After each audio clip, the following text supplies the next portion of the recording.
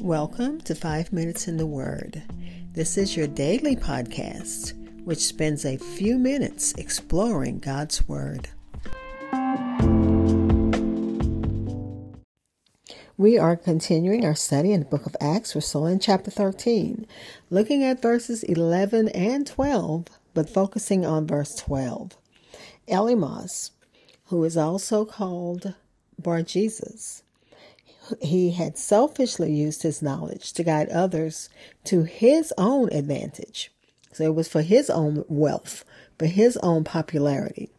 And now he had to seek for others to guide his steps because of his deceit and fraud.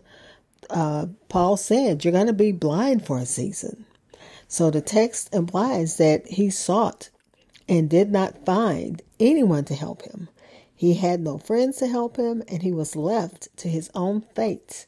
And it seems like no one pitied or felt sorry for him. So you have this perverted spirituality versus Christianity. And in this case, the Elymas did not want the Proconsul to hear the word of God. But after the Proconsul saw what happened to him, he was more than willing, because that was his intent. He wanted to hear about God and about Christ. But let me go ahead and read verses 11 and 12 of Acts chapter 13.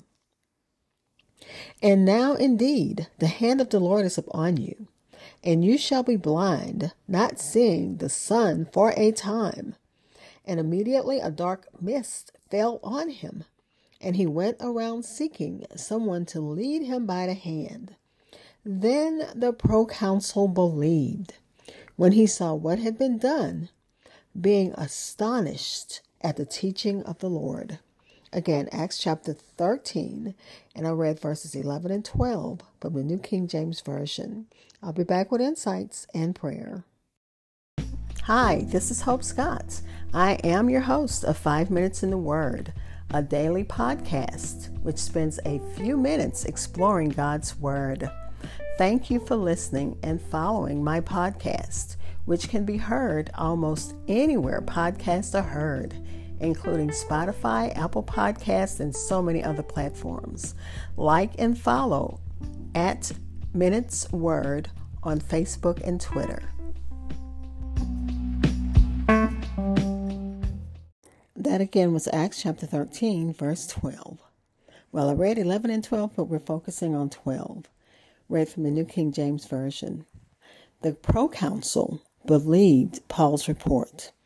Paul had to be harsh in his confrontation against Elymas because of the eternal destiny of the proconsul. His eternal destiny was at stake. And then I thought about the words of Jesus in Matthew chapter 11, verse 12. And he said, and from the days of John the Baptist until now, the kingdom of heaven suffereth violence, and the violent take it by force. And what our Lord was saying, he was describing the energy with which some souls are pressing in and urging the need for such energy if salvation is to be obtained. And that's what had to happen in the case of the proconsul. The violent take it by force. Paul had to do, the Holy Spirit had to do what needed to be done to get Elymas, who Paul said, you're full of deceit and guile. So he had to take it by force. He had to show the enemy that God's not going to bow down to you. If one wants to commit spiritual suicide, that's one thing. But it is never right to bring others down also. If you want to give up the things of God and grow bitter in your heart against him, that's your choice. But it's a heavy sin to draw anyone else away with you, either with your words or your example. And that's in the commentary, and that's something that we as Christians need to think about. What does our walk look like? What does our talk look like? Is it going to drive people from Christ or draw them to Christ? The severest words in the Bible, old and new, are reserved for those who stand between men and truth, and those who stand between men and God. It must have been a heart of love that Paul had for Sergius Apollos to speak in anger to Elymas, the sorcerer.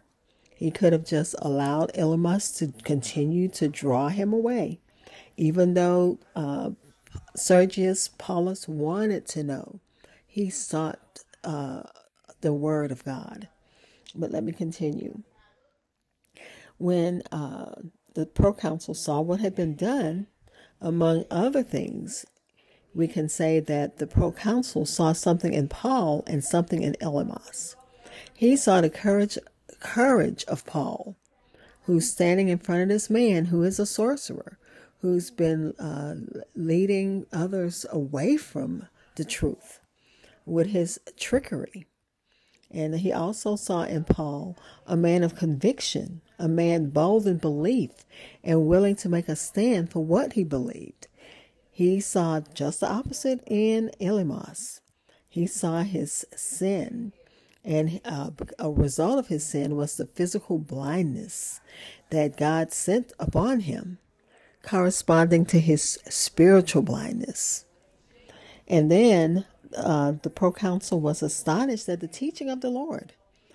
As amazing as the miracle of Elymas's sudden blindness was, the good news the proconsul heard from Paul was even more amazing. His astonishment is said to be at the teaching of the Lord, presumably the doctrine of God's gracious gift to men in Jesus through the cross. Not the miraculous work before his eyes, because of course that was amazing to see someone groping because they've suddenly lost their sight. So that was amazing. And the proconsul was astonished of the doctrine of the Lord in the many astonishing doctrines of faith at the birth of Christ, which was a virgin birth, of the union of two natures that would be divine and human in the person of Christ, of his salvation through the crucifixion, his death, his resurrection, and his ascension. And also, again, the miracles that happened while he lived on earth. Let's pray.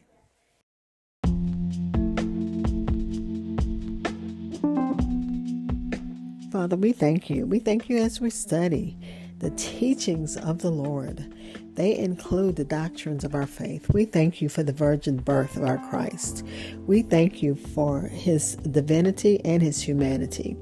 We thank you for salvation that came through his crucifixion, his death, his resurrection from the dead, and his ascension. Father, we thank you that even in his life, as he walked the earth, there were miracles and signs and wonders. We thank you for that, Father. We're praying for those who need you in a special way. There are so many who need special prayer. One of our church members got sick today. We're praying for her. Another had surgery, praying that it was successful. There are other needs. One of our elderly members, she's on the list for prayer. And some of even our younger members, God, but not just our church. We're praying for those who need you for whatever their needs are, God. So many needs, but you're a big God. And God, as we always say, you said to cast our cares upon you because you care for us. And that's what we're doing. Praying for my children. And not just my children, my grandchildren, my nieces, nephews, brothers and sisters-in-laws, aunts and uncles, anyone who pertains to me or has anything to do with me, who loves me. I'm praying for them, Father, that my love for them is felt in everything that I do and everything I say. And also praying for those who in foreign countries, here too, that are spreading the gospel. Keep them safe, Father. Give them angel protection as only you can do. And we thank you for your angel protection. Place a hedge of protection around them, Father, and let your word grow and be sown in soil that it can multiply. That's the word I'm looking for. Let your word be multiplied. In the name of Jesus. Amen.